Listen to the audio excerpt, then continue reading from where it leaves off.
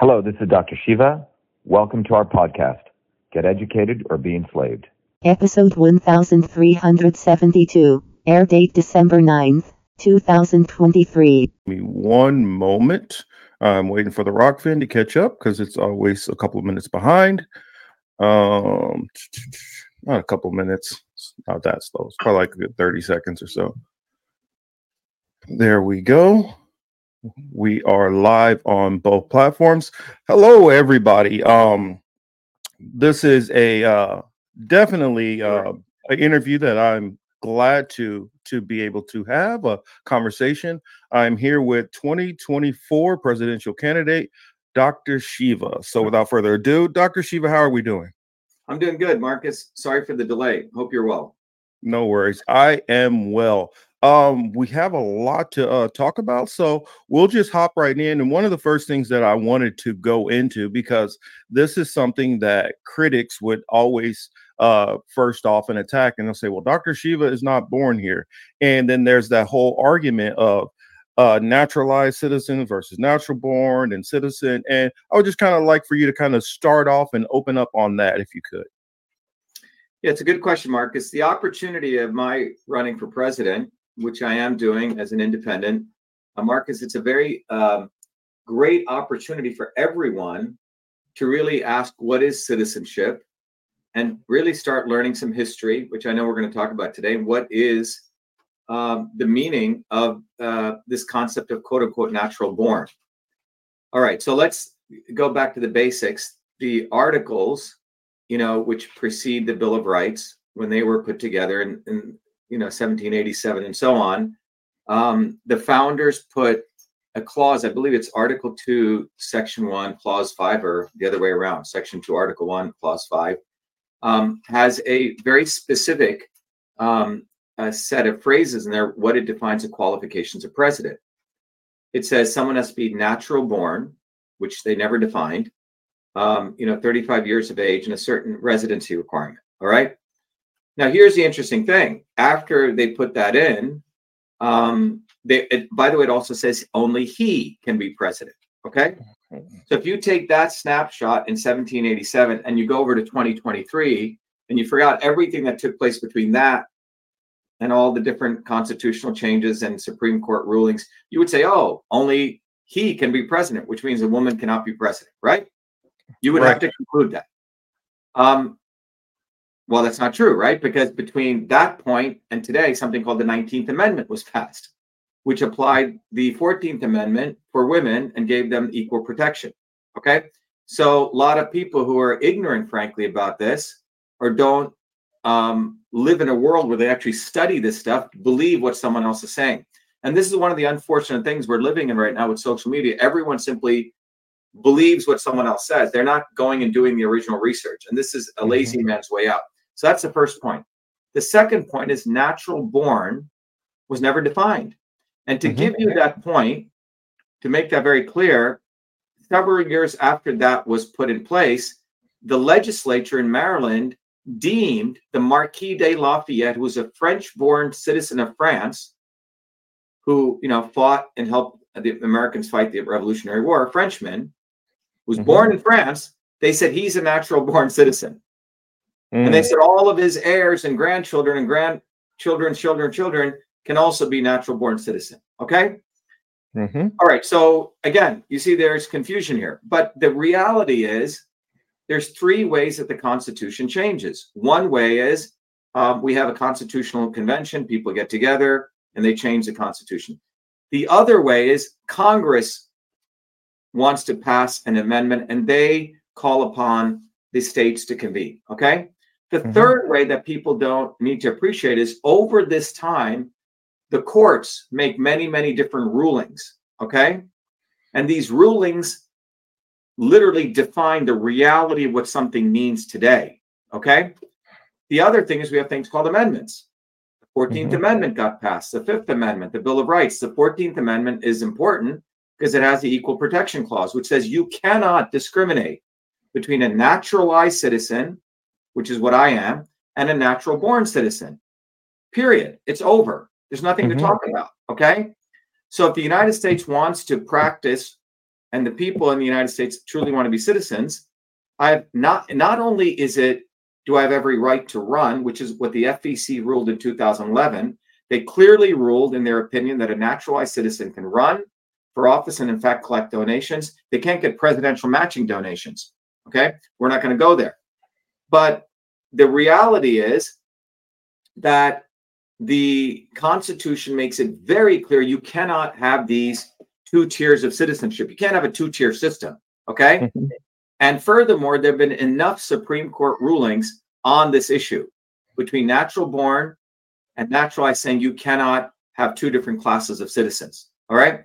So this is very important to understand. So not only can I run, period, but I can also be the president of the United States. What would be unconstitutional is to not allow me to become president, okay? Then you might as well say black people and white people are different. You might as well just say that, women can't also be president, okay? Now, the problem is people don't spend the time reading it. They don't have time doing the work. They just believe what some fool says. Arnold Schwarzenegger doesn't know what's really, they say, oh, I guess I can't run. Well, people need to understand we need to do the education. And to make this even more clear, I preemptively filed a declaratory lawsuit against Merrick Garland back in June, clearly telling the courts that Merrick Garland better inform all the secretaries of state, okay? That this is the rule of the land. Because remember, most of these government officials don't read the Constitution. They get into office because someone put them there. They're not that smart, okay? But this is the rule, and we will fight it all the way to the Supreme Court if they try to stop us. Period. Yeah, I would throw in there. I mean, going down that road, you can even say, you know what, a naturalized birth would be through the vaginal canal, and so anybody who had a C-section technically is not a natural. I mean, because you leave it open, and since it's not clearly defined, I felt like they opened a can of worms by I don't want to say can of worms. I say they left it to a point where since it's not defined, then you can't exclude. Right. You can't exclude, but the 14th Amendment and the 5th Amendment at the federal level has made it amply clear in many, many different rulings, because there were examples where you had naturalized citizen had certain rights and natural born, and the court said you cannot have two tiers of citizenship. Yeah, true. So this has already been done. Okay. And then the issue, so once we get past that, then we need to talk about what is citizenship. What is citizenship at a very fundamental level? Is citizenship someone who flies in? People do this. They fly in, have a baby, and leave. Yeah. Okay. Is citizenship someone who lives in the United States and lives off the U.S. government, never does anything for this country, never produces anything, right? You see, there's some much more fundamental issues that my running brings up. What does it mean to be a true citizen? For that matter, well, good question, because technically you could say somebody who was, let's say their parents were military, the kid was born in a foreign country, and they got out of the military, stayed in that foreign country, and they lived there, say, until the child was an adult over to the age of 35. They can come back into the States and then within 6 months just decide to run for president. And so you're saying that person would have more rights than a person who came in through legal means. Through legal means, has been here. I'm 60 years old, has been here 53 years, has contributed to this country, fought for this country, many, many major, civil rights issues, battles, etc. Right? So it obviously, but more importantly, the courts have made it clear that a naturalized citizen cannot be differentiated between a natural born citizen. And this is why it's very, very important for people to take the systems approach to understanding how the world operates, where you really start thinking, you don't just look at one little piece. Like everyone's taking that little clause, but they're forgetting everything else. It's like, true, right? You have blinders on. What I'd like to do, if John is listening, because I just have to do a quick task here as I talk to you, right? If John could just play our anthem video, which really gives people sort of the fundamentals of where I'm coming from, In fact, maybe John should just play the campaign video. John, can you do that? Because it'll give your audience an idea, because you just asked about why I'm running, and I think it's a good point. John, can you play the campaign video? John will play right now.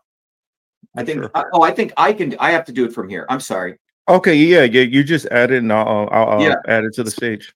So if people want to go to shivaforpresident.com, it's a very nice site because you really there's many tools out there. So let me just add it here, and let me just share the screen, and people really understand what this campaign is about. So I think you can see that, right? Yes. You have to add. Or let me put it on the side. Yeah. So I think one of the things I need to do is when I present this site, let me stop sharing 1 second. I have to make sure the audio is turned on. Yep, that's on. So let me go back to this. Yeah. Well, the audio is on. So let me play this video to everyone listening. Given we just had this discussion, I think this is appropriate to talk about who am I, why am I running, what this is about. So let me play this campaign video. Here we go. Who would have ever thought I'd be running for president of the United States of America? I was born a low caste untouchable in India's caste system, a system of aristocracy, oppression, and racism. My name is Dr.SHIVA Ayadure. I'm an MIT PhD, a Fulbright scholar, a scientist, engineer, entrepreneur, and inventor. My family and I left India to come to America on my 7th birthday. I grew up in the working class neighborhoods of New Jersey, playing baseball, mowing lawns, painting houses, and coding software. My friends and neighbors are blacks, Italians, Irish, people of all races. As a 14-year-old, I wrote 50,000 lines of software code to create the world's first email system and was awarded the first U.S. copyright for email, recognizing me as its official inventor at a time when copyright was the only way to protect software inventions. I did that long before I ever came to MIT, revealing that big innovations can occur anytime, any place, by anybody. Growing up, I saw politicians dividing us by race and religion in both America and India, to have us fighting each other while they remain safe in their gated communities and in their playgrounds of Hollywood, Martha's Vineyard, and Silicon Valley. I'm a fighter. I fought racism and exposed their imperialist wars, fought for workers, and put my life on the line against global corruption. I never wanted to run for political office. All that changed when I saw working Americans as never before being duped by the establishment and the not so obvious establishment. Across left and right, we were being sold out and made to forget why we came to America and why America existed. Lawyers, academics, billionaires, celebrities, and politicians, elites, Clintons, Kennedys, Bidens, Obamas, Bushes, black and white have hijacked America. They printed trillions for their friends. They delivered crumbling infrastructure, corruption, and racism. They've transferred trillions to themselves, dividing black and white, fear-mongering, and fake science, lockdowns and censorship, dirty air, food, and water, pushing drugs upon us, making us sicker. We've been sold out. One set of rules for them and another for us. We deserve a warrior with a history of courage and putting everything on the line for you, who believes in you, not them, who has created a movement bottoms up for truth, freedom, health. I've exposed their lies at the right time, never waiting until it was popular. I've exposed their false gods who exist to lead you back to them. I've exposed their fake science of lockdowns and masking and provided you solutions to fight them and win and protect your immune system, saving millions. I exposed Fauci, galvanized the Fire Fauci campaign when others remained silent. When they stole our election, we sued the government and Twitter in our historic 2020 federal lawsuit, exposing in bare view the government and big tech censorship infrastructure, the unholy alliance between government and social media companies. Where was Elon and his grifters? They stood by the sidelines and did nothing. They did not use their megaphones to help us when it could have made a big difference. Now our movement grows for truth, freedom, health, independent of all of them. Every day, millions are learning the science of systems, the knowledge the elites do not want you to have, so you may learn how to think, stand up, and fight, independent of the establishment of left and right and their fake heroes. Now it's time for you to join the movement, to win back America, to win back truth, win back freedom, win back your health. That's why I'm running for president of the United States. This race is about you. This race is about truth, freedom, health versus power, profit, control. We've had enough. They think we'll fall in line and vote again for their lawyers, celebrities, billionaires, and chosen ones from above. We choose our heroes from below, from the rank and file, who do what is right at the right time, not when it's convenient and popular. They can never represent us. What America needs is a movement by the working people, for the working people, who are educated, organized, decentralized, and fight for independence from their systems of control. And that movement exists. It's ready for you. We don't need them. We need us to go bottoms up, neighbor to neighbor. My journey, your journey are all the same. It's our time. It's time we had one of us. It's time to win back truth, freedom, health, to win back America. Be part of this historic movement. all the way to our victory on November 5th, 2024. If you're an American citizen, pledge your vote now for Dr. Shiva Ayyadurai, the independent candidate for U.S. president. No matter where you live, you can be a part of this. Volunteer as little as 20 minutes a day. Don't delay. This is Dr. Shiva Ayyadurai, and I approve this message, paid for by Dr. Shiva for president. So, Marcus, one of the important things about that video is anyone listening is one of the fundamental things everyone can do is they can go and get a bumper sticker. And the reason these bumper stickers are very, very valuable is because it's a way that someone can be an activist, because most people work for a living. So I recommend people go here and you put the bumper sticker on the rear back window of your car, and 100,000 people will get reached. And the other thing we want to talk about is when they go to the downloads, there's a very important flyer here, which really lays out, why I'm running and why people need to recognize that in the United States right now, the lifespan of everyday people. So if you have a child today, your child's lifespan will be shorter than yours. And so this is not because of the vaccines. This is a result of many, many things, things that have been going on since 1980, based on policies that started in the 1960s and 70s.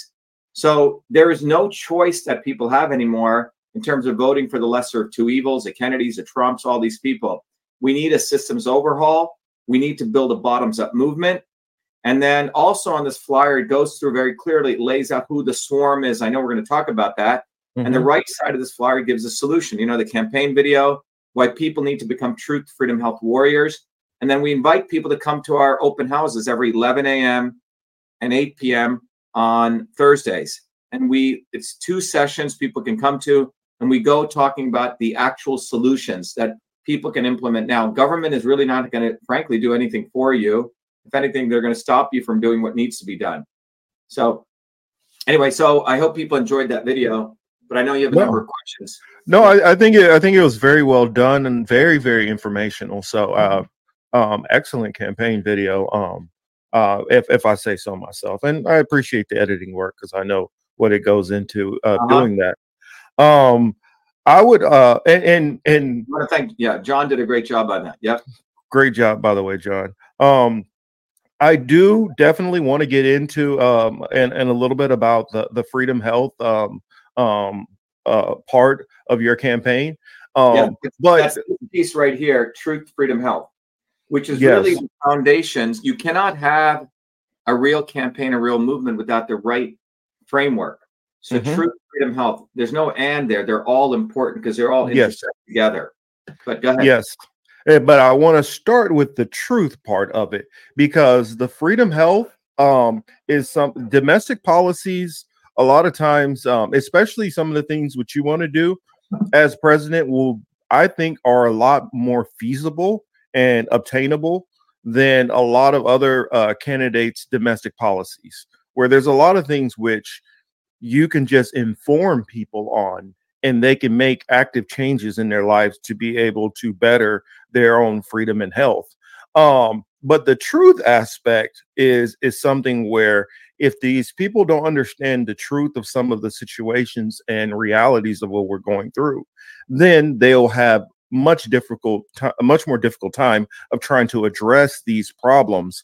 And I know that in particular, like one of my major focuses is always foreign policy, because this is typically where the executive branch focuses most of their attention. Even though most people vote on the domestic stuff, the foreign policy is typically where where the presidents are going to do a lot of their work. And so kind of just want you to lay in on especially the whole Russia, Ukraine, China, Taiwan, Israel, Palestine. I'll let you jump into whichever one of the topics you want to and handle it however you like. But how does these foreign policy issues, how do they coalesce and deal with your image of foreign policy and the impact on the swarm, dealing with the truth, freedom, health that we all deal with, and the foreign policy aspect of all of these things, because they're all tied together. They're all interconnected. I mean, perfect example, my dentist here in California was able to tell me what part of the United States I grew up in get in two guesses, guess the city just by the fluoride damage to my teeth over the years. And so that shows that it's a systemic problem that is definitely known. And some of this truth could lead to definitely changing our health. And it's all brought upon us by the swarm, as you call them. Yeah. So first of all, to those people listening, I've used the term the swarm. You just brought it up. I define the enemy in a very systematic way. And I encourage everyone to go watch this so you don't get deluded by people trying to point the enemy at an individual, a particular religion, a particular race. So go to shattertheswarm.com and everyone can watch this 15-minute video. You're going to save 30, 40 years of your life so you don't chase your tail all day. So that's one thing. To your other point, Marcus, in terms of solutions, domestic and foreign are actually interrelated, right? You can't separate them. But people go to our every Thursdays at 11 a.m. and 8 p.m. people go to Shiva for President /town hall or vashiva.com/orientation. They can sign up, but I actually give actual solutions. If you come to the healthcare town hall, we teach you how you can take care of your immune system. The government ain't going to do anything for you. Let's just get that very clear. It's all corrupt. The presidency is corrupt. The legislature is corrupt. They're all corrupt, right? We are building a movement to empower people.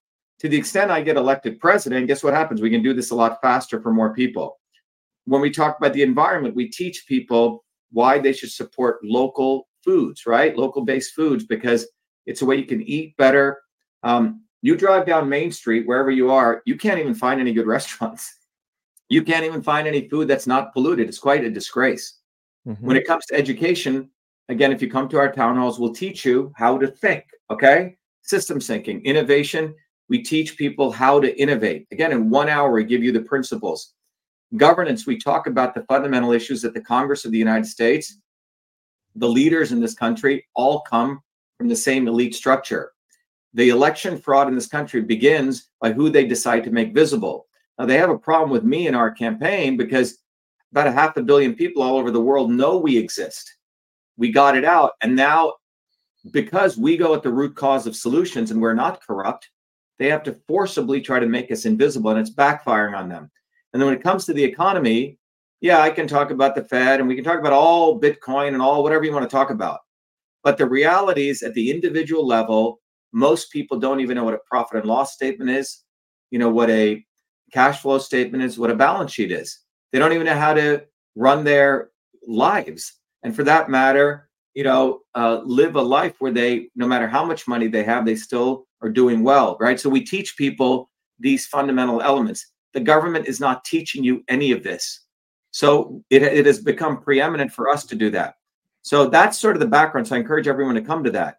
Now, having said that, let's talk a little bit about what you call foreign policy. Foreign policy and domestic policy are completely integrated. And why do I say that?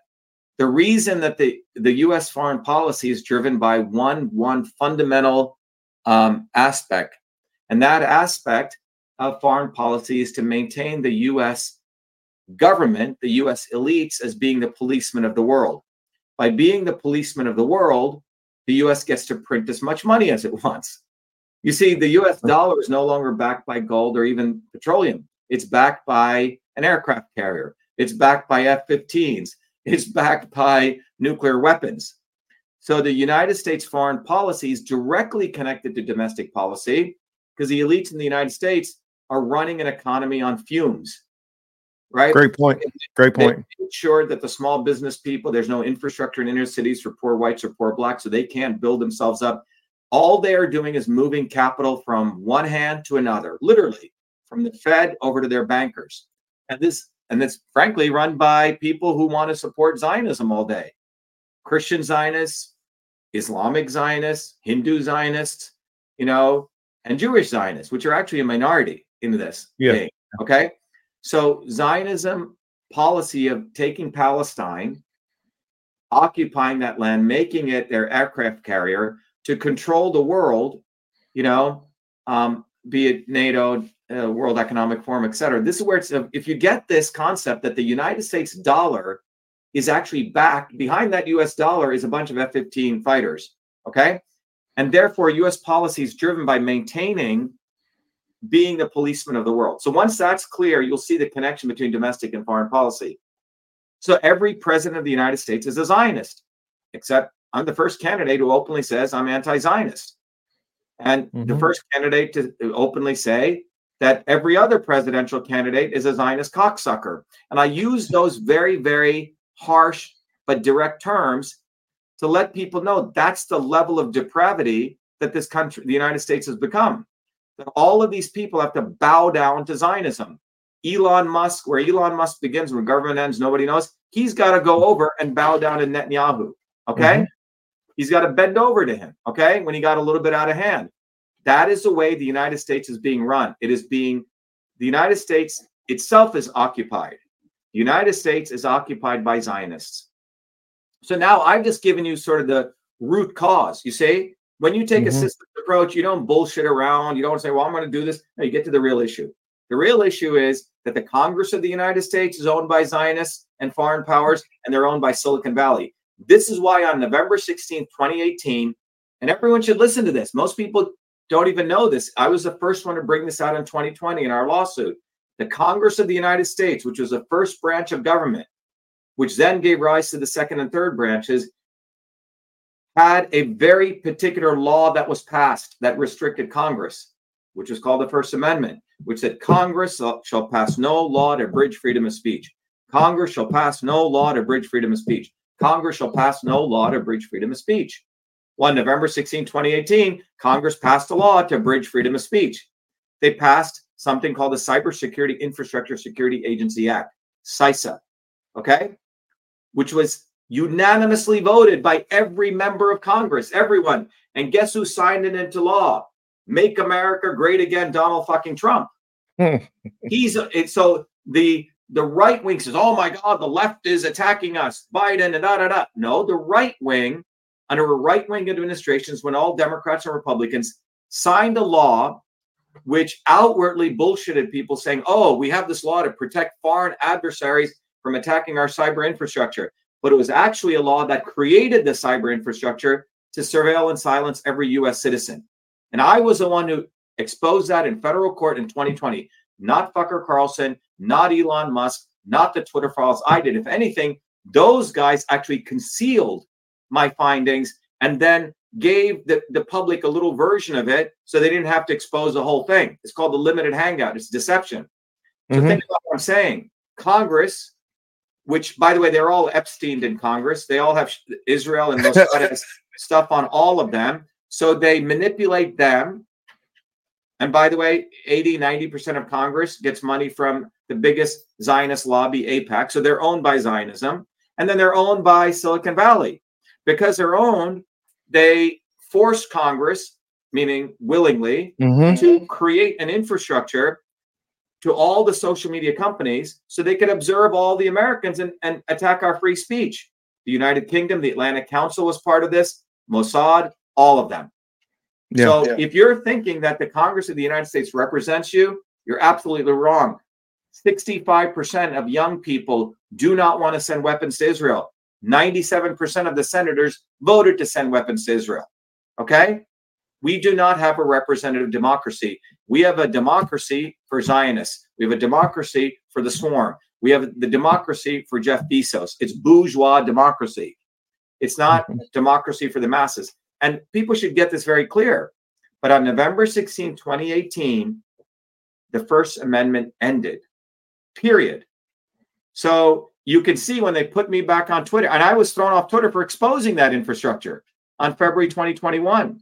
And when they put me back on under this big aura, Elon Musk is going to save us. Bullshit. Elon Musk is part of the establishment. Every penny he makes is from government. Okay? So therefore, when they put me back on, I said, Elon, make me your CEO. It went viral, 20 million views. News stories came out on it. But after I said, Elon, are you going to remove that backdoor portal into Twitter?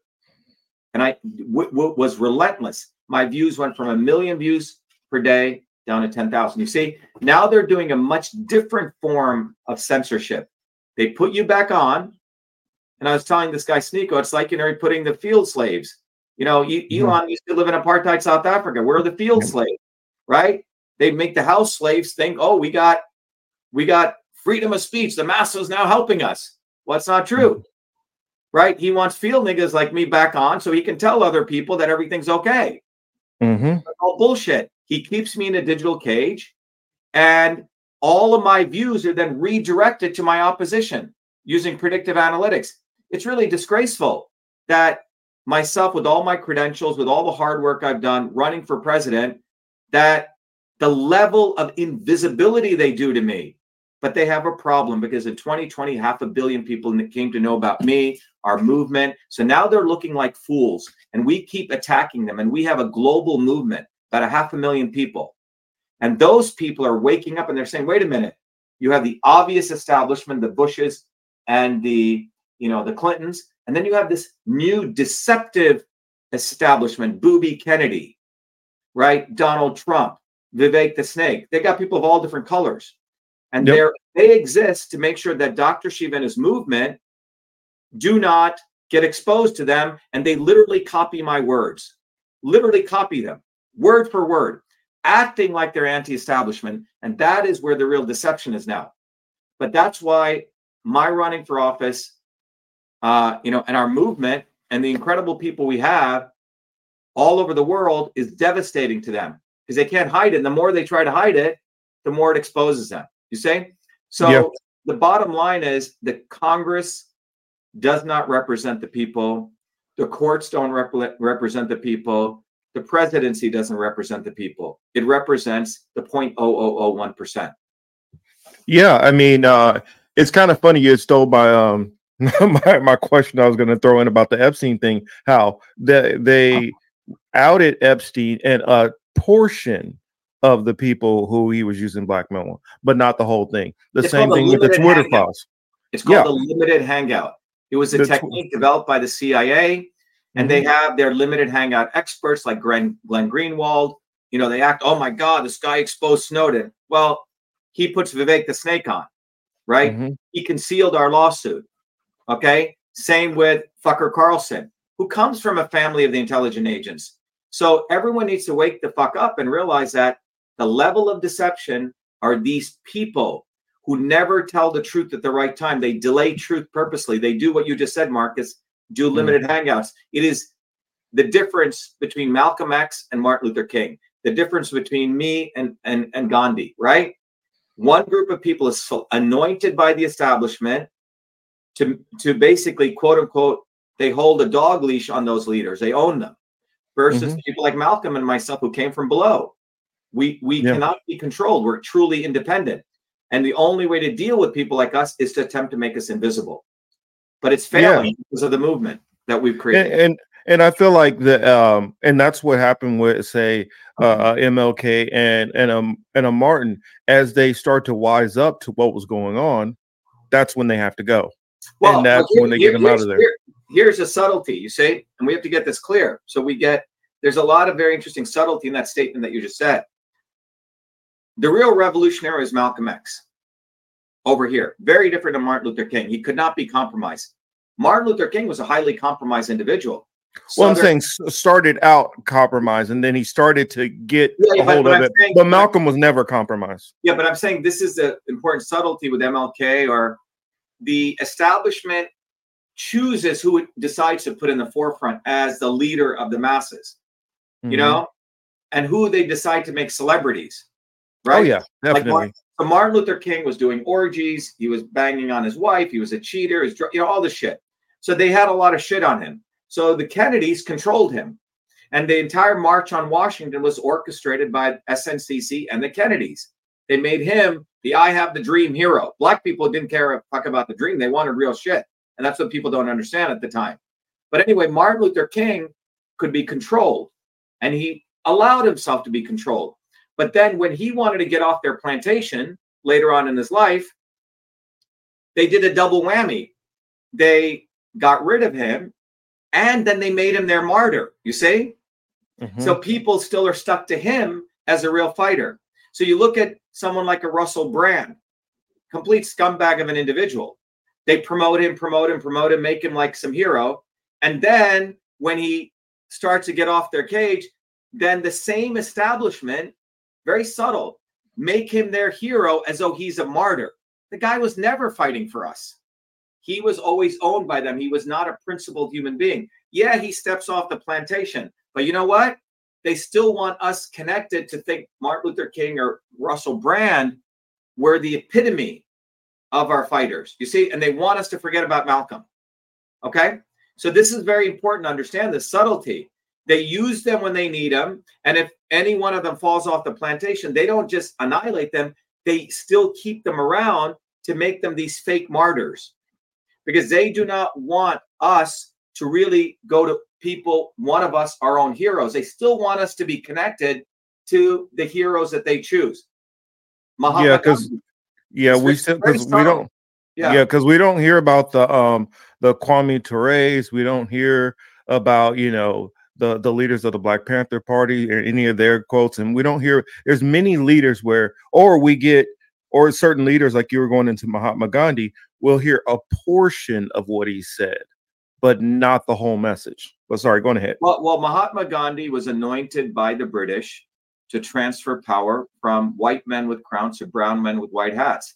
There was a revolution brewing in India in the 1920s, and he was brought in to quiet that out, to create safety valve.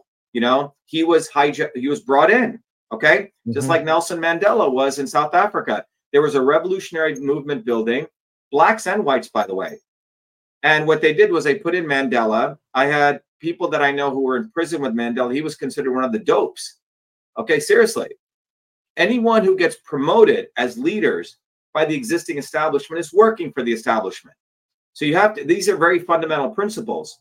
And we always have to go and look at the movements that are being built and what was done to press those movements. And this is why once we understand this dynamic, Marcus, it's very hard dynamic. But once you get it, that's when the world is going to change. Enough people get this. Look at the Kennedys. They make them like they're martyrs. These guys were fucking organized crime families. John F. Kennedy was a reckless individual, okay? He grew the CIA. They said, oh, why? He was fighting the CIA. He wanted to de-escalate the war in Vietnam. Bullshit, bullshit, bullshit. Robert F. Kennedy, the father, gave a speech on the Senate floor demanding we escalate the war and support Lyndon Johnson, right? Booby fucking Kennedy. Go look at what he says on October 7th. Basically, let's go destroy Palestine, okay? So they make these people characters. They create controversy, so we think there are heroes. So they control the stage. And you got to unplug from that, and you have to really get to the central principle that nothing has changed in the world without truly organic bottoms-up movements. And now what they do is they know our own heroes are going to come from below. So they create fake heroes. I mean, Vivek the Snake, I mean, the guy's a dope. I mean, he's a complete fool. They literally found a brown-skinned guy who repeats our stuff, and overnight they put him on media. You say? Well, he's a con man, so it's easy to grab a con man to go in and fill their role. There you go. You nailed it, Marcus. That's what they do. These are full-time con men. And now they've created a whole flavors of them. Before they just needed one, a Bernie Sanders or an Al Sharpton, right?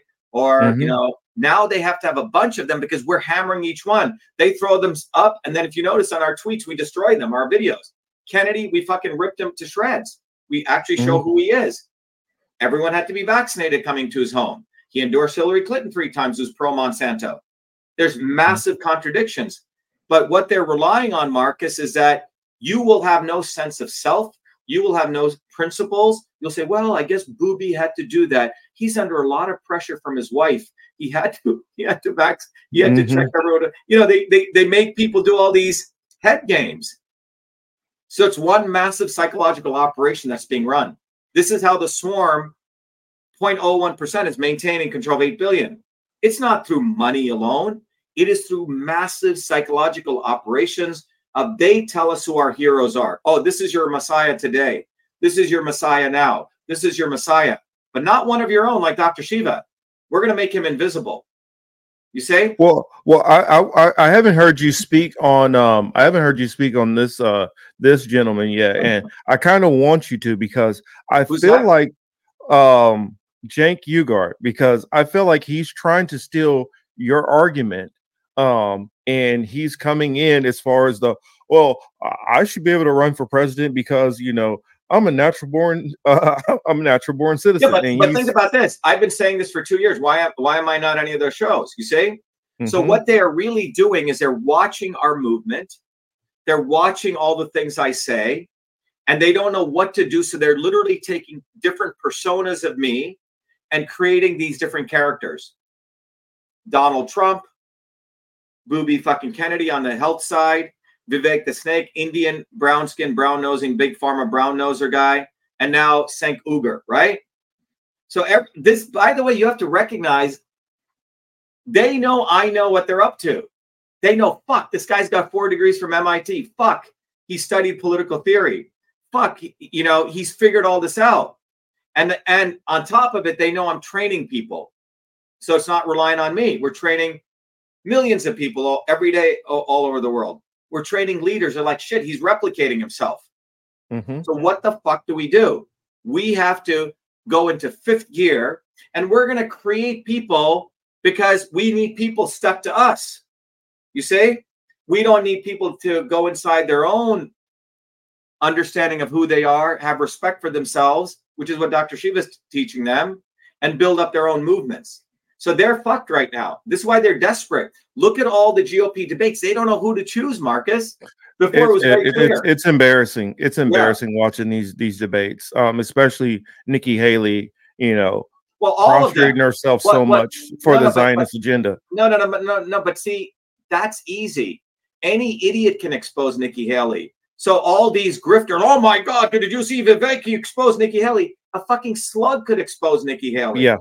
You see? So they're creating this theater. Well, oh my God. It's slime balls all exposing slime balls. I mean, it's kind of. That's what I'm trying to say. It's hilarious. I'm saying, to expose a major slime ball doesn't mean you're not a slime ball.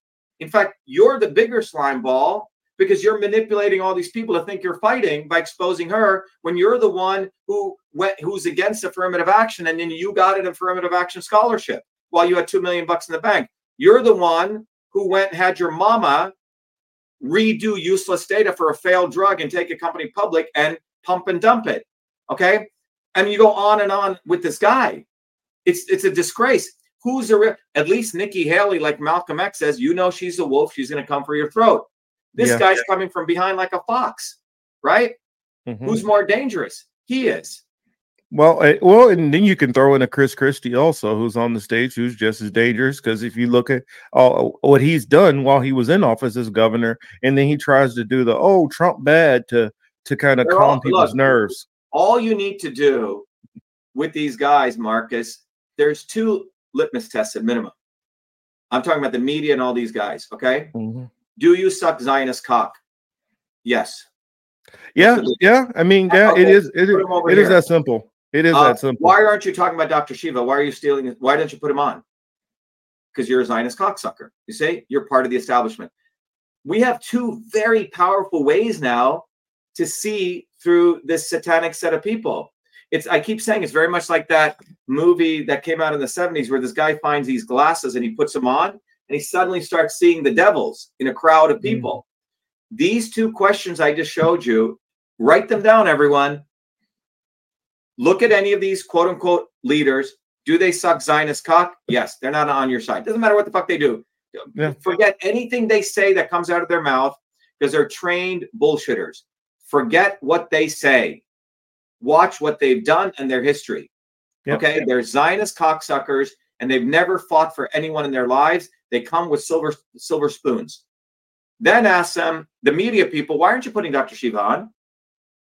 Why not? You know about him. 500 million people know about him. Why are you actively making invisible? Oh, he's not polling. Oh, why aren't you including him in your polls? You see, these 2 things, typically people get confused. Wow, he said some really nice things. Everyone says nice shit, right? You go out on a date, someone's going to say nice shit to you, right? Mm-hmm. That doesn't matter. The issue is, what have they done throughout their whole lives? My entire life has been about fighting, creating, innovating, solving problems since I was a 5-year-old kid. It's all out there in the open. What was their lives? Bullshitting, making money without working, making money without working, making money without working. hanging around with Epstein or hanging around with Epstein's friends, right? Being a Zionist cocksucker. So look at that and forget what they say. And this is where the wisdom is going to come in. What have they done? Who are they? There was a question here, and I figured that's a good question to ask you. It says, can you ask Dr. Shiva what he thinks of the old MIT school, Chomsky / Minsky? And I was wondering, because Hamza here was in that Chomsky was Shiva's teacher back in the day. So just wondering some of your thoughts on Chomsky. Yeah, so let's talk about this. Look, I didn't know about MIT until literally 2 weeks before I applied, and I went to an all-Zionist school. I was a #1 student in that school. Wouldn't you think that the guy who invented email, who got 800 on his SATs, who won every mathematics exam, that these people would tell me about, why don't you apply to MIT? And by the way, recently, my mother had scanned all my report cards that she gave to somebody. I just found them. And you can see, I've been working my butt off since I was a kid. All A's. Excellent, excellent. You'll see that, okay? Now, don't you think that the guidance counselor say, hey, Shiva, you should apply to MIT, all right? Mm-hmm. So first of all, no one told me about him. I was going to go to a local school. In fact, I didn't even want to go to college. I wanted to do design. It was just through a set of fortuitous circumstances, someone told me about MIT. My mom and helped these two homeless people. One of them had a friend. He brought in the MIT brochure. I decided to apply. I get in. I didn't actually want to go. I thought these people were crazy when I came to MIT. They looked like nuts. And I was into athletics, sports. Then my Jewish teacher who had the Holocaust thing on her arm, she was in the camps, believe it or not. She said, oh, you should go. My son's there. After I got in, they told me about how great MIT was. Why? Mm-hmm. Because that high school gets ratings. Oh, we sent a guy to MIT. They're rated higher. So anyway, I came to MIT for Boston because I thought, oh, the city would be cool. And I was very interested in understanding systems. So one of my, and then I didn't know who Chomsky was. So I did a research project with him because he was a guy who wrote a book called Manufacturing Consent in those days, right? Mm-hmm. And he directed me to books to learn about different things. Minsky, I didn't study with Minsky, but Minsky used to teach the AI course, okay? Now, Minsky went to Epstein's Island, okay, which we found out recently. Chomsky had Epstein do some financing for him or move some money around for him. I don't think he went to his island. But the point is this, I booed Chomsky off the stage once. I had run a big apartheid protest. You see, the liberal white elites never want you to build a revolutionary movement. They always want to massage it. And I had to throw Chomsky off the stage once, okay? Now, Chomsky did some interesting work in universal grammar on linguistic theory, okay? And he wrote a couple of good books, But here's a problem. All of these academics may expose the truth. That doesn't make you a full human being. Exposing the truth is only one part. But then building a movement, using that truth to change the world, that's the full human. So you can have people do action without truth. People do truth without action. But melding truth and action is what we do. That's a warrior scholar. That's a truth, right? So you'll find many people in academia, nice people, scumbags who do all this interesting analysis, how you're being fucked. It doesn't matter, right? And that's where Chomsky fits into. He'll do all this analysis, right? But he doesn't really want to build a movement. All right? And everyone needs to understand this. So a guy like me who did well in school, who busted his ass, these institutions are like scouts, okay, for like the baseball leagues. They're looking for guys like me. And I didn't realize this until probably about 10 years ago. I said, you know what? I did more for MIT than MIT did for me. I was already a product that they could bring there, put their label on, and then say, see, we have a great MIT graduate. Okay? So what these institutions are doing is they're finding great students like me, and then they try to compromise us. They try to they reward us with a lot of achievements, and you will get this. But they couldn't buy me out. You see, I was on a trajectory to be a professor there. Or when I went to Hollywood to hang out with that crowd, and when I went to India, I was recruited by the Prime Minister of India. But every place I went, because of my disdain for these people, I could never sell out because I hate these fucking people. Okay, I understand that. You see, this is a problem that they had. So I have been in these very interesting worlds with Chomsky, right, at MIT, met with Donald Trump, know some of the biggest Hollywood actors, met with the Prime Minister of India. So think about this world I've been in. always having access. If I just did this, I could be in their worlds and make billions of dollars, but I never could compromise. You say? But this is what makes me a serious problem for them, because guys like me are supposed to be bought. I'm supposed to be in their world. I'm supposed to be a professor. I'm supposed to be working for government on their behalf. They want to use my brain for their use. So intellectuals are a very interesting group of people. They teach us, we learn a lot, we understand things, and this weaponry of my mind can be used to subjugate human beings, but I chose it. I wanted to liberate human beings. And that's been my journey. So our movement, Truth, Freedom, Health, is a innovation far bigger than the invention of email I did. As important as what I'm doing with Cytosolve, but it is an innovation for humankind. It is a infrastructure we've built that enables you to understand this dynamic, so you don't wake up 50 years from now, Marcus, being in a world that's even worse. That you say, I want to be a revolutionary agent of change. And I have figured out, so you don't have to waste 20 years of your life. So you can spend a little bit of time, understand the dynamics. You see? So just like there's a book I have here, where it's called Control Systems Engineering. Okay. This is a field, okay, of engineering. Okay. This took about 50 years to create this field. And now with this field, we build airplanes, we build all sorts of shit. Where is the field for revolution engineering? Well, that's the field I've created. Had Malcolm had that knowledge, he was starting to figure this shit out. But there is a science, there is a discipline, and that is what I've created. I've created a whole new discipline of science and engineering, systems health, how to use these same principles to understand your body as a system. And they're not going to teach you this, because you will then be able to liberate yourself. But the elites learned this science. So think about what I'm saying. What I've brought to the world, like Prometheus bringing fire, is a body of knowledge that will sustain you independent of me. I mean, I agree with everything you're saying. You're laying down some very, very strong points. There's one question that I'd probably even get in trouble if I didn't even ask this question. So I can just have you on the record. Your stance on reparations. Yeah, it's a great question. Look, let us first. So the Black misleaders, right? So there's what's happened in the Black community is when the civil rights movement took place, there were the revolutionary leaders who wanted to really empower Black people with a sense of pride, right? With a sense of nationalism, right? Progressive nationalism. Not like the cultural nationalism that Marcus Garvey was saying, oh, okay, this America's fucked us. Let's go back to Liberia. You know, the good old days. And they actually screwed up Liberia. But this concept, hey, look, we helped build this country. We have a right to this country. We're going to fight for our rights. We have Black power, Black pride, right? And in this very positive way. And as a part of that, we deserve infrastructure. You've stolen stuff from us. We deserve basic infrastructure, so we too can be at the same level playing field. That's all good. Now, that was a positive part, in many ways, anti-colonial movements, okay? That's a good thing, okay? Where people rise up and they realize they've been under colonial rule, and now we're going to get our liberation. But that progressive movement forward was taken over by a bunch of Uncle Toms, Jesse Jackson, Al Sharpton, right? And these people said, wow, yeah, Black people are angry.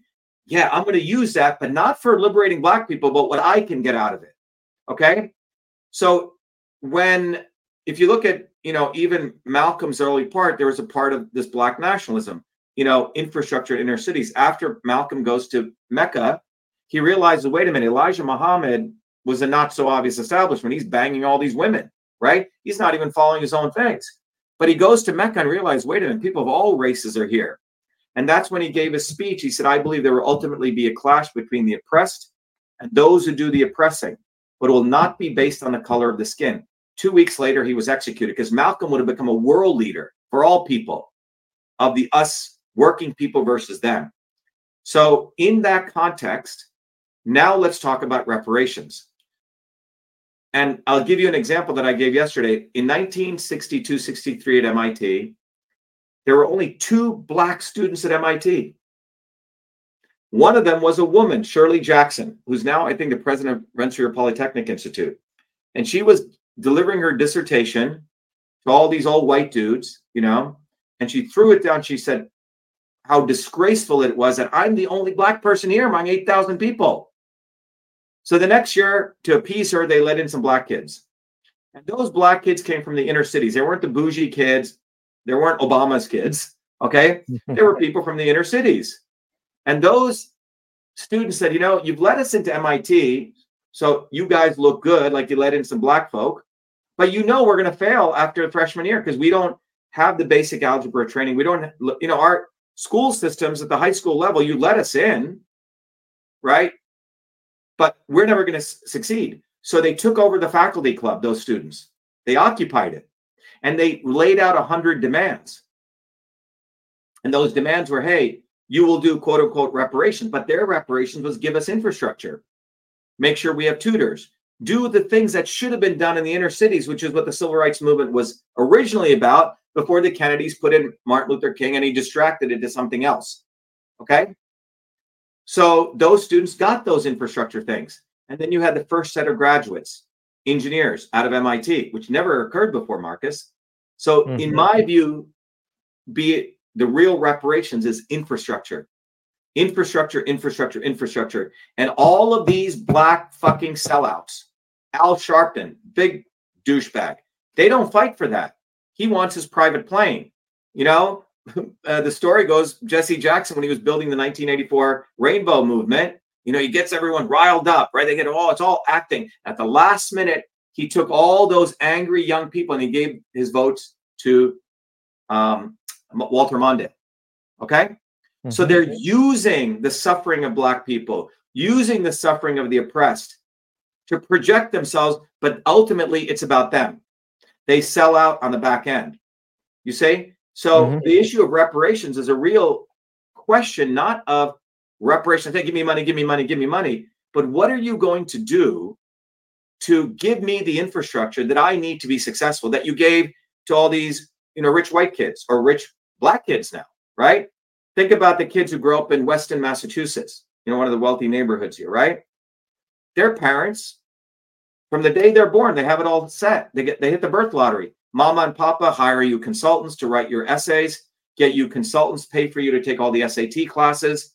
You have such a better advantage, right? And then you get into, and your goal is to get you into Yale or MIT, because when you get there, you're going to find your right mate. You're set, right? So the whole thing is prepared at that level. Now you take a poor white or poor black kid in an inner city somewhere, he doesn't have any of that infrastructure.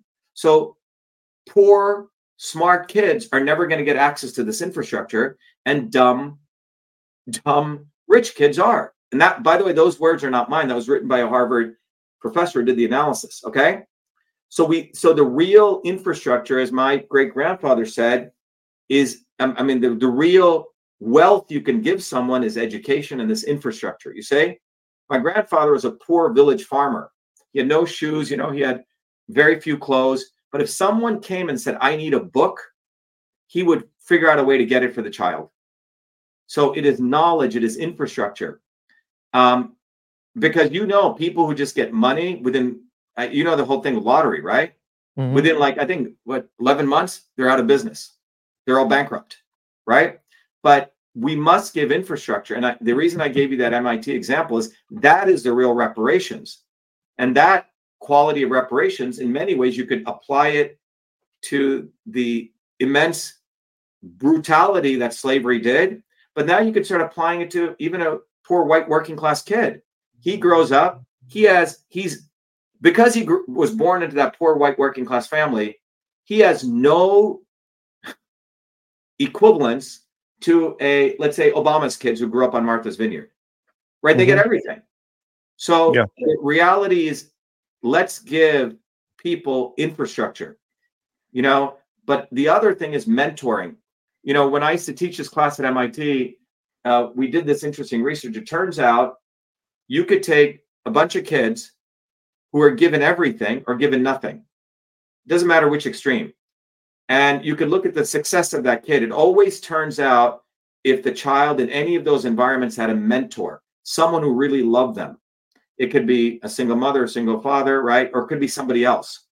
So I'm a big proponent that the advancement comes down to mentoring. People really care about that individual and the infrastructure. You got to have both. You can give all the infrastructure, but no one's giving them directions. They're sort of screwed. They don't know what to use. They don't get any direction in their lives. And this is where the real wealth is, Marcus. That someone... Oh yeah, I completely agree. Because I wanted to ask the question because I look at reparations in myself in a multifaceted way.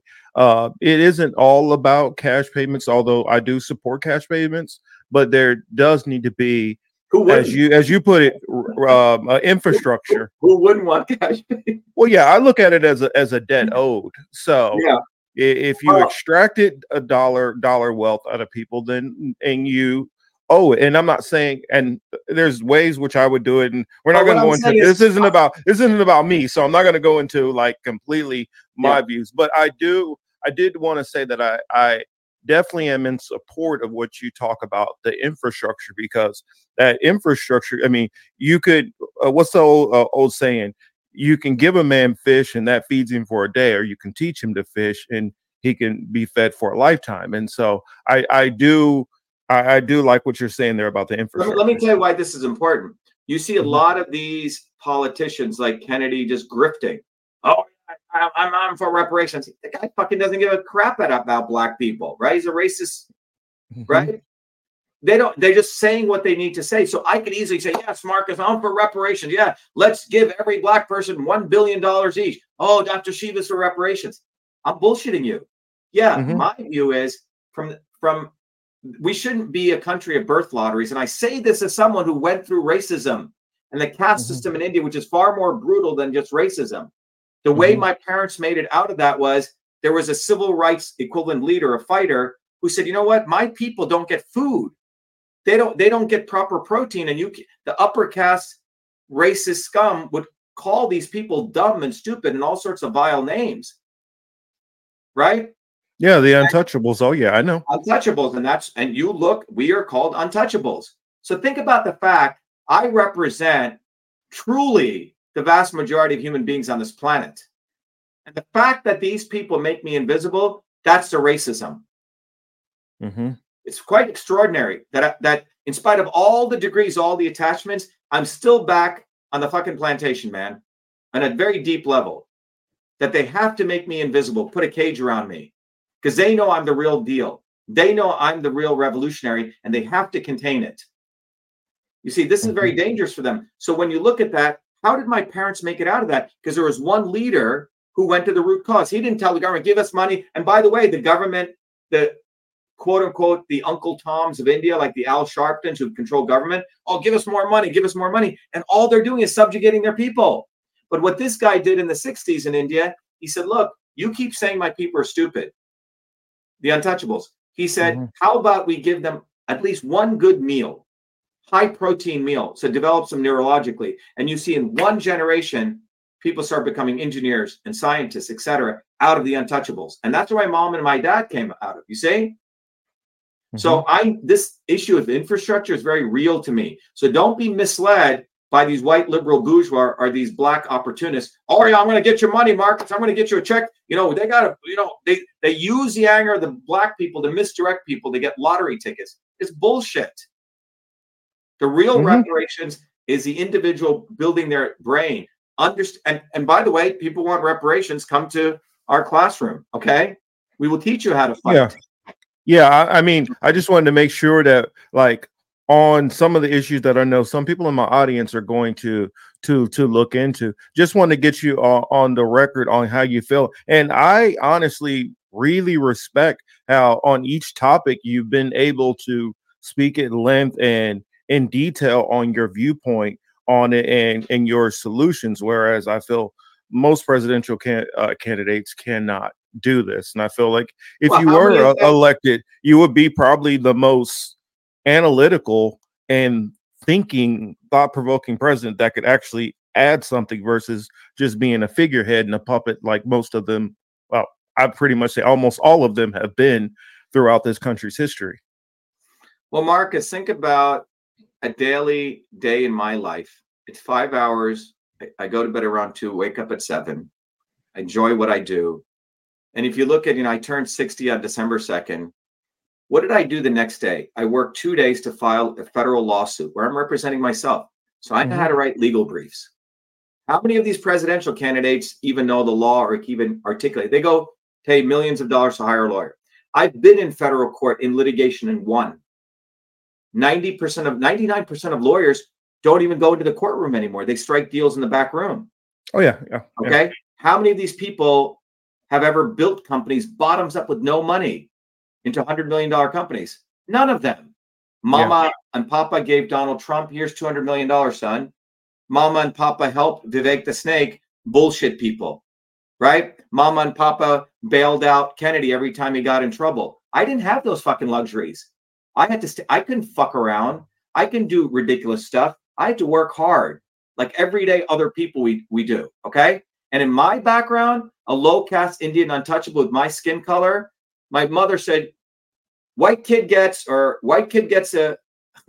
C, you're going to have to get an A+ to get an A. Okay?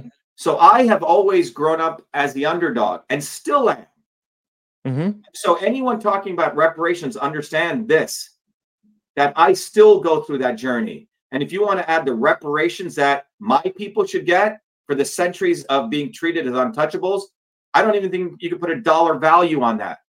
So my reparations is fighting. My reparations is having this discussion with you, whether it's white, black, anyone who wants to unite to smash these guys who don't give a fuck about us, and they don't play the game fairly. They have it all stacked in their favor. And we need to expropriate them of that to bring them down a baseline. So you think Kennedy can survive without all of his shit, or Trump can survive? They can't. No fucking way. None of I don't think any of them could. What's that?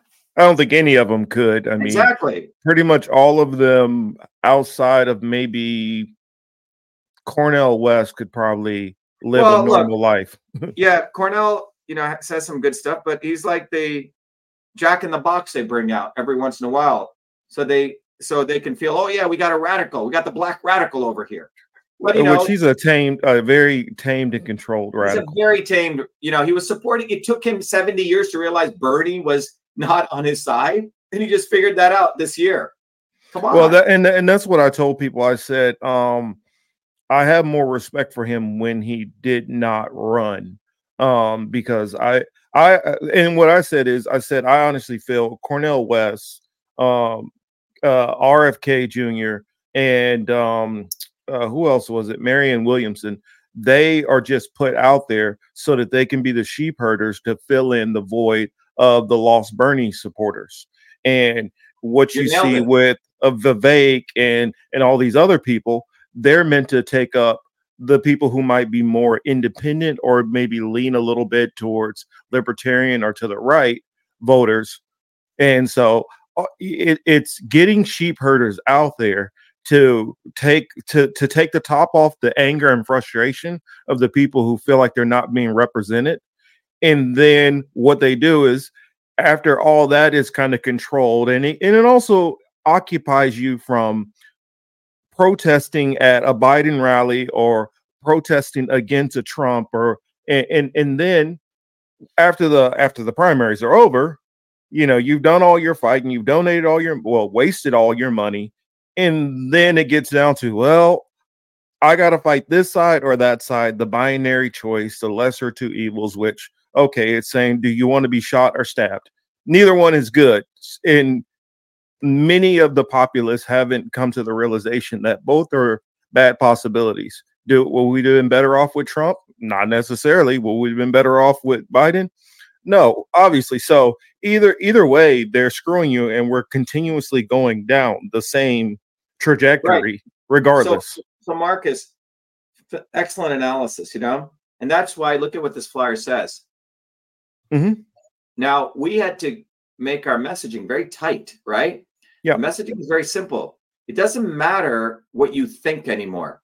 Look at the performance of this lesser of two evils. They're killing your children, period. The lifespan is going down. And it's not something that happened yesterday. It's been happening since 1980. So this is a very powerful statement.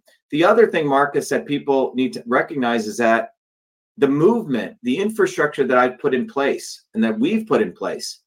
You see, typically it's been the obvious establishment, and then, like you said, the shepherders. I call them the not so obvious establishment. And every recurrent cycle, they find these actors, push them out there, blah, blah, blah. They talk all this shit. And, oh my God, can you believe Vivek said that? Oh my God, Trump really gave it to him. Wow. You know, it's like they're watching a stupid match.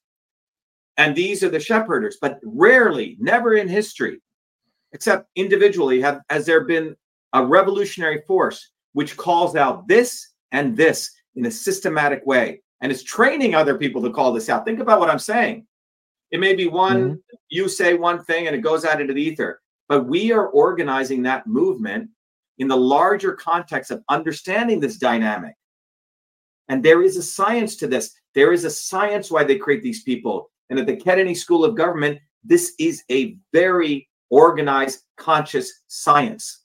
They have data. They're saying, fuck, the black people are moving in direction of Dr. Shiva. Let's find a black guy. Let's bring two guys in, Cornel West and Vivek. Okay, we got now people going over there. Ooh, wow, all the people into health and yoga are following Dr. Shiva. Let's create, push Kennedy, right? This is actively being done, and now they can do it better than before. It's the right shepherd for the right person to manipulate them in the right way. Before they just use one blob.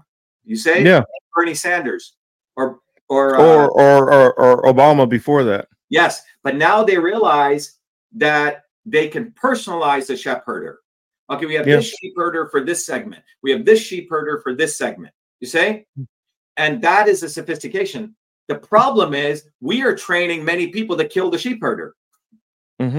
We're training many people to burn all these sheepherders, and there is a science we're doing to do that, right? We're saying, hey, look, the way you expose a sheepherder is what is his talk and what is his walk?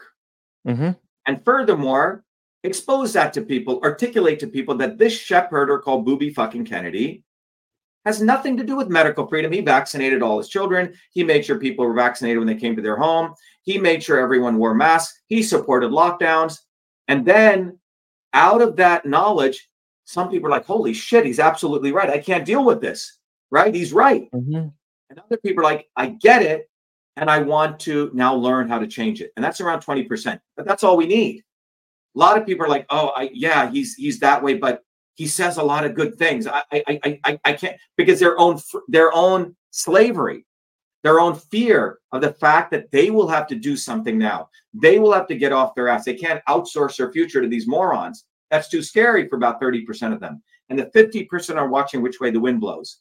You see what I just shared with you? That is a dynamic. You learn it, others learn it. We can educate others. So this is a knowledge, Marcus, and it's not going to happen overnight. But the cool thing is our movement, Truth, Freedom, and Health exists. We're educating people. We're like creating millions of Malcolm X's now. That's what we're really doing. You say? And that is very powerful. And that has never occurred before in humanity. Right? So it's exciting. And to me, it's really exciting the way you articulated that, And this is why people need to join forces as they get this, and they need to hone their knowledge. Some people get something else, but they don't have the core body of knowledge. So if you could probably learn some of control systems engineering on your own, but when you get the training, you really get it. Some people one day they'll play a great song because they have a good ear. They'll do one hit. You ever see all these musicians one hit and you don't hear about them? The guy who has talent and gets training, man, they'll do hit after hit after hit after hit after hit. And that's what we are doing. Yeah, and so I don't want to hold you too much longer. Although for me, I would keep you as long as I could. Let's take one more question. Yeah. So we'll do one more question, and then I'll have you like explain all the ways that everybody can get a hold of you, your website, one more time, and everything. Lastly, I would ask, say you're able to win your court cases, and you are elected into office. Great day.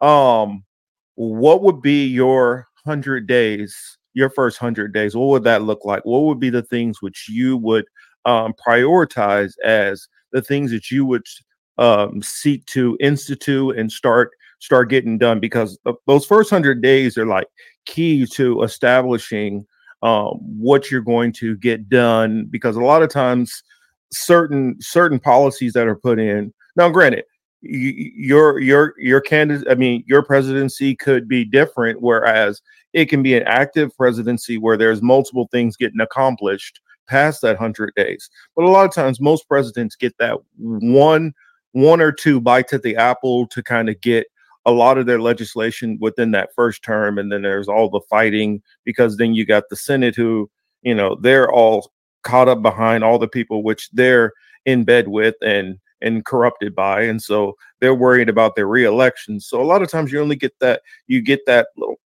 first one or two little bites in strong policies that you can get through.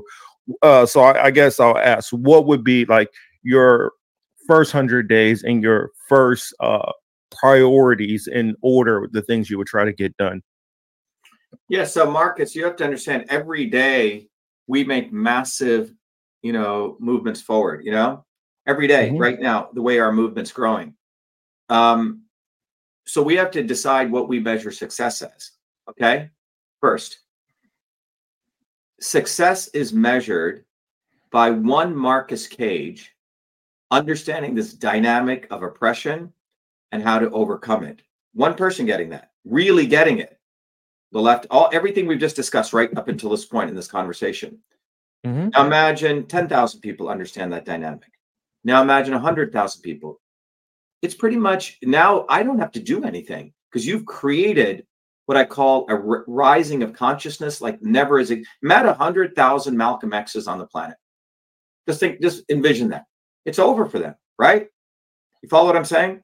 Yeah. Because throughout humanity, there's typically one or two enlightened souls at a certain point, and then typically they get assassinated or executed if they get too problematic, right? Or bought off and corrupted.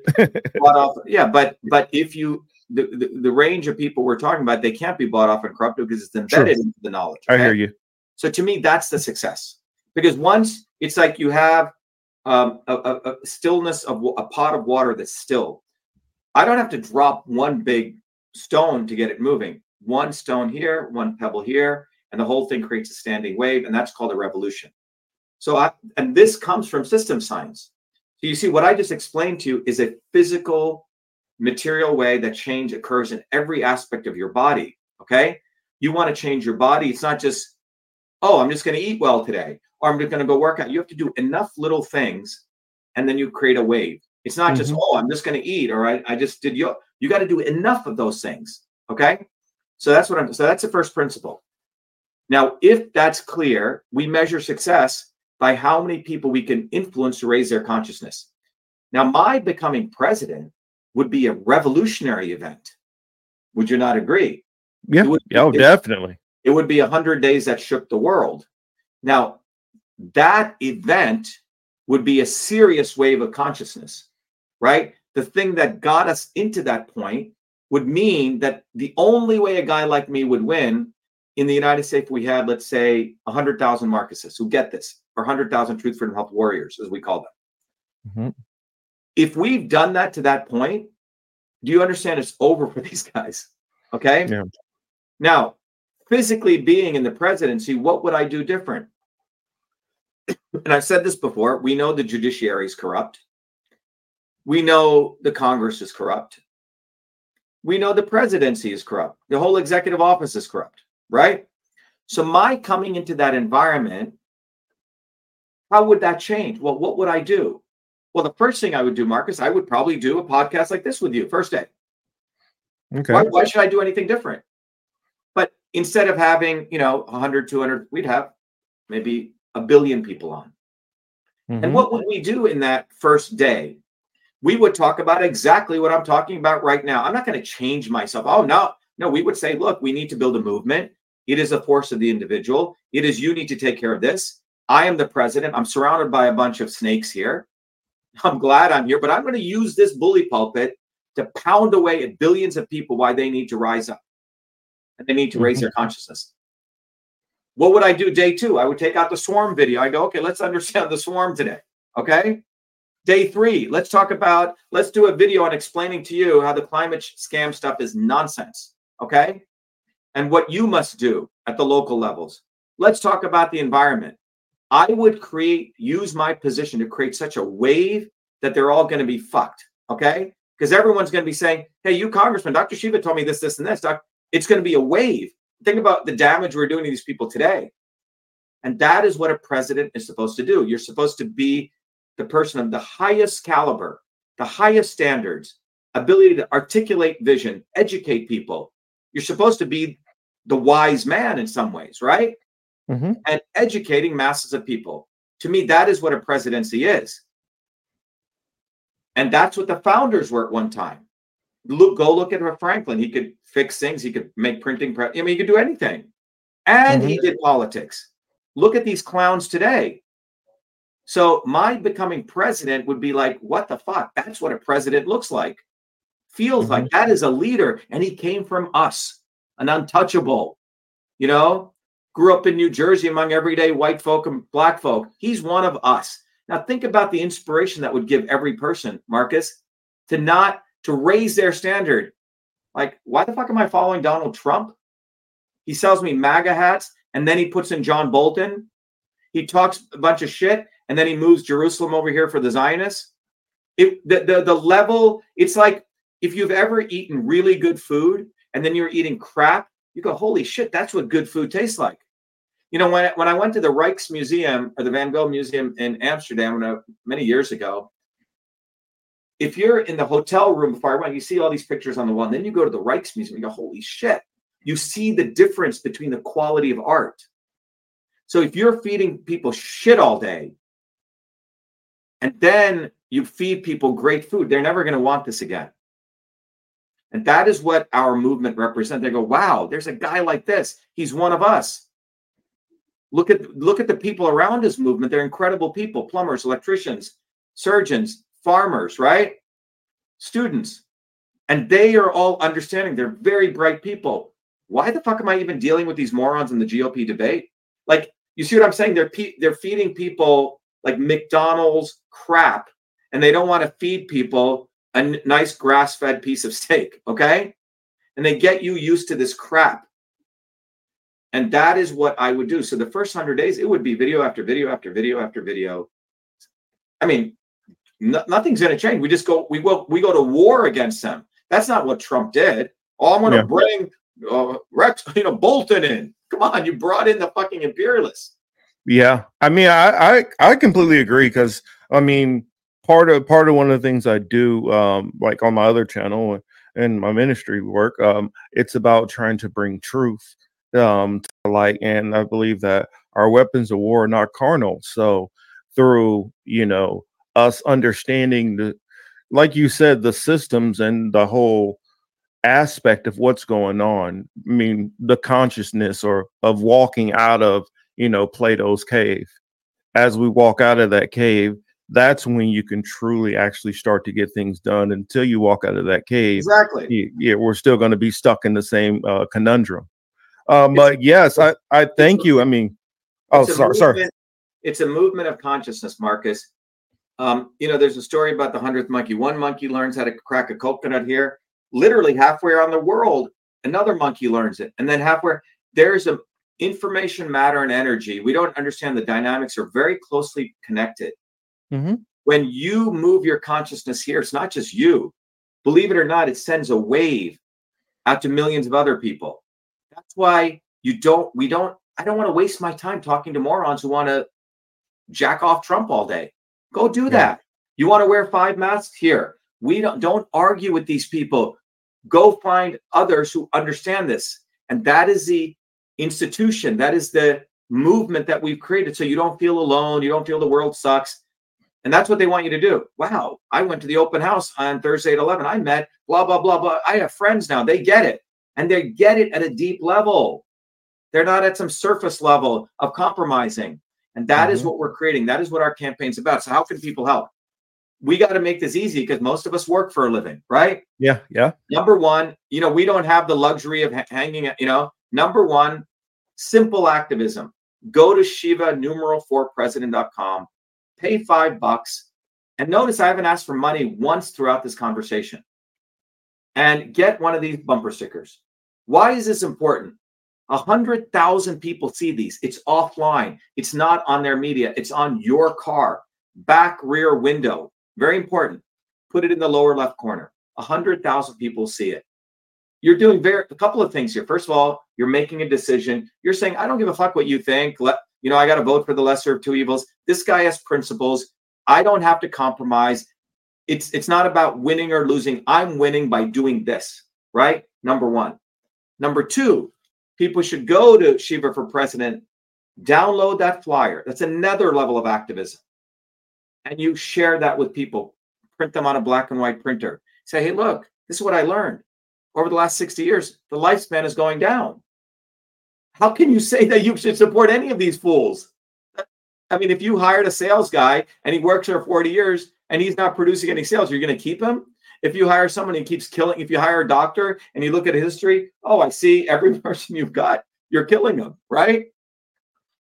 Mm-hmm. Right? You would say that hospital needs to go, the doctor needs, we need a freaking systems overhaul. Don't talk to me about the lesser of two evils. That is what.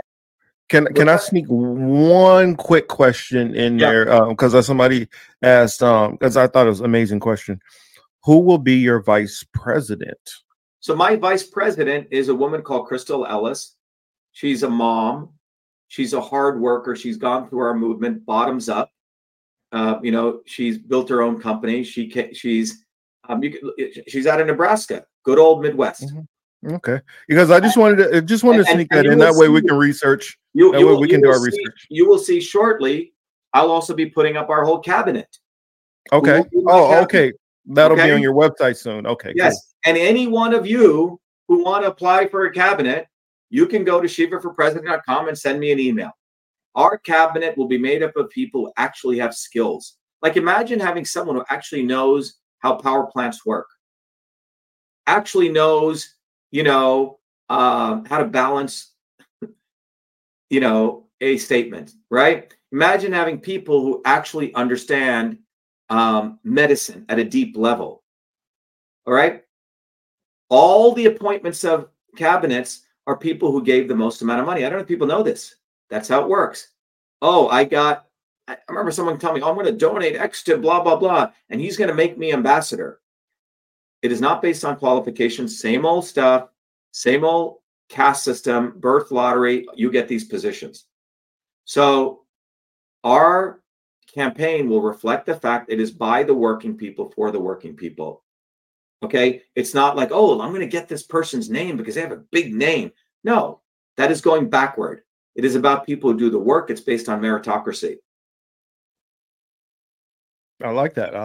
Definitely. Yeah. But sorry for interrupting. I just wanted to get that. Number one, great question. I'm very much into action.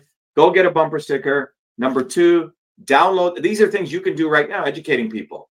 Number three, become a volunteer. We need to get on the ballot, Marcus, in every state. Go to Shiva for President, volunteer. If you want to give money, by the way, if you give me money, I actually give you tons of books, stuff, courses. Trump is like, give me money, I need money. Isn't it incredible? The richest people are begging to the poorest people for money. Shouldn't they be giving something? I mean, think about this. These guys are the level of parasitism these people are. And the fact that a guy who only has $400 in his bank account takes 200 of that and gives it to Trump or Kennedy or any of these people. It's incredible. It's the level of psychological enslavement that they've done for someone to do that. Okay. Mm-hmm. Third, and this is everyone, go to Truth Freedom Health. Go to truthfreedomhealth.com. Become a warrior scholar.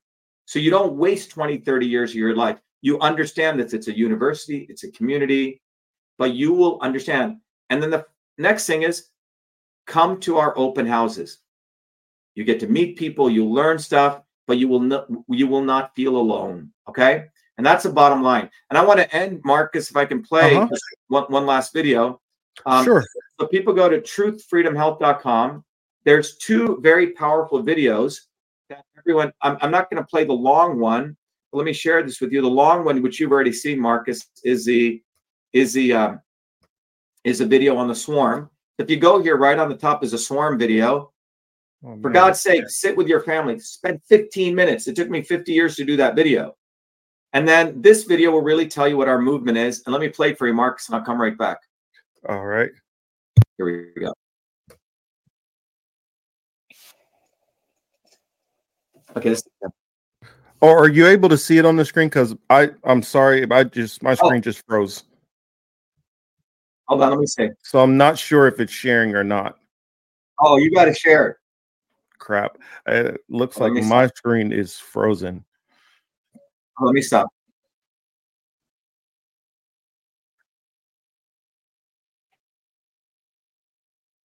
Let me stop, Marcus. Marcus, can you hear me? I guess we lost Marcus. I'm going to stream it for everyone else, and Marcus probably will join us.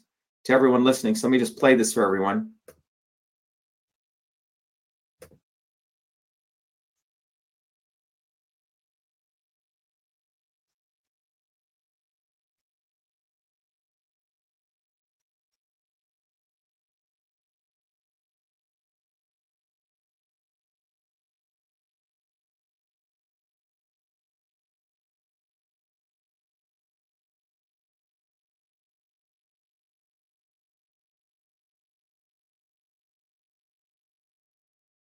So everyone listening, I think Marcus has lost. Oh, are you back, Marcus? I think Marcus is back. So Marcus had something with his video. But to everyone listening out there, I just want to say thank you very much. Everyone go get one of these bumper stickers at Dr.SHIVA.com. Download the flyer, volunteer, volunteer, volunteer. As I check out on our stream, John will play our anthem video. Thank you very much. Marcus, be well, be the light. Thank you.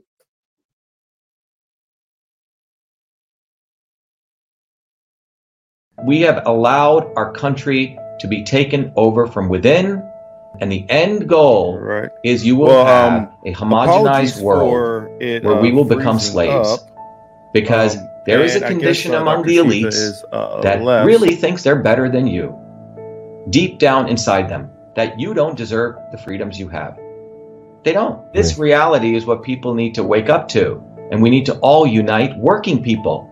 There's only one movement that can do that. And that is the movement that we started creating here in Massachusetts, the movement for truth, freedom, and health. Look, I've been a student of politics since I was a 4-year-old kid, studying revolutionary movements, left wing, right wing. There's a physics, there's a nuclear science to destroying the establishment. To build a bridge, you need to understand Newton's equation. You need to understand the laws of gravity. You need to understand Poisson's ratio. There is a way to build a revolution. And that's why I put this together. My goal is to train an army of truth, freedom, and health leaders. We don't need followers like social media. We need leaders, but they need training because the educational system does not teach them history, nothing. So in 3 hours, that's what I've started doing. That's the solution. We got to train people. First, with understanding what a system is, the dynamics of all systems that affect nature. The second is understanding the interconnection between truth, freedom, and health. Freedom is the ability to move freely, communicate freely, talk freely. Without freedom, you cannot convert ideas, hypothesis into truth, which is science. And without freedom, you can't really get to truth. And without truth, you make up fake problems and fake solutions, which means you destroy our health. And without health, which is the infrastructure of us and our body, you can't fight for freedom. Truth, freedom, health. Third concept is it has to be bottoms up. Working people, people who work uniting. And what the right wing has done is whenever you say working people unite, that must be communist. Meanwhile, they've let the Democrats run unions, which suppress workers. Completely corrupt. But when you look at the arc of American history, it's been when working people came up. We need to go local. Every solution I'm coming up with as a part of this movement, we're giving the science, which is the truth, and then we tell people what they can do on the ground. Like with election fraud, you don't need to wait for some lawyer. Our goal is to train people to go local, to go local, to go local, fight locally. Forget lawyers, forget politicians, forget celebrities. You've got to learn politics, and there is a science to it. They lock us down, we should be ready to shut them down. And the fourth part of this principle is the not so obvious establishment. So when you look at a system, there's always something that disturbs you from getting to your goal. Well, the biggest disturbance is the not so obvious establishment, which are those people who claim they're for you, on the left and the right. The Al Sharptons who tell black people I'm for you. The Tucker Carlsons. Do you think any true anti-establishment person will ever be on Fox or CNN? I don't think so. They both mislead working people back into the establishment. Without this solid understanding of political physics and theory, you're screwed. You're going to follow on the left wing Bernie Sanders. Oh, he said something. Or Robert Kennedy. Scumbags. Or you're going to follow some right-wing talk show host. They're not going to lead us to liberation. It's us. We're building a bottoms-up movement, and that political physics, it's a nuclear science of change.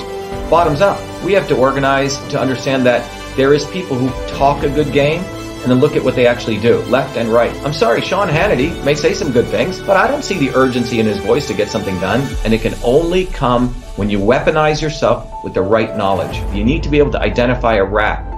You know, Christ didn't go after the Romans, right? It was the Pharisees and the Sadducees who screwed him up. His own quote-unquote people. And that's where we're at. So these 4 concepts I've built into a curriculum where people can go to truthfreedomhealth.com, and it's an educational program. We need to train people in political theory. You need to have physics, and I've created that curriculum. People need to get educated. We need to get educated fast. And within a half an hour, I can teach people. 2 years of MIT control systems, I teach people those concepts. Then I apply it, anyone can understand it. And then you say, oh, I got to build a bottoms-up movement. They have to get politically astute, and then they have to go locally and act, not sit there on social media. They have to act locally, defy locally, do civil obedience locally, but with knowledge on how to build a movement. Now, the Senate campaign's expanded to the Movement for Truth, Freedom, and Health, and they can find it on truthfreedomhealth.com. So people can sign in, they can get access to a bunch of videos. If they want to take a course and become a Truth, Freedom, Health leader, I offer a full scholarship there. But we want people to make a commitment that they'll study, that they'll get certified, that they'll go do activities on the ground. So go to truthfreedomhealth.com.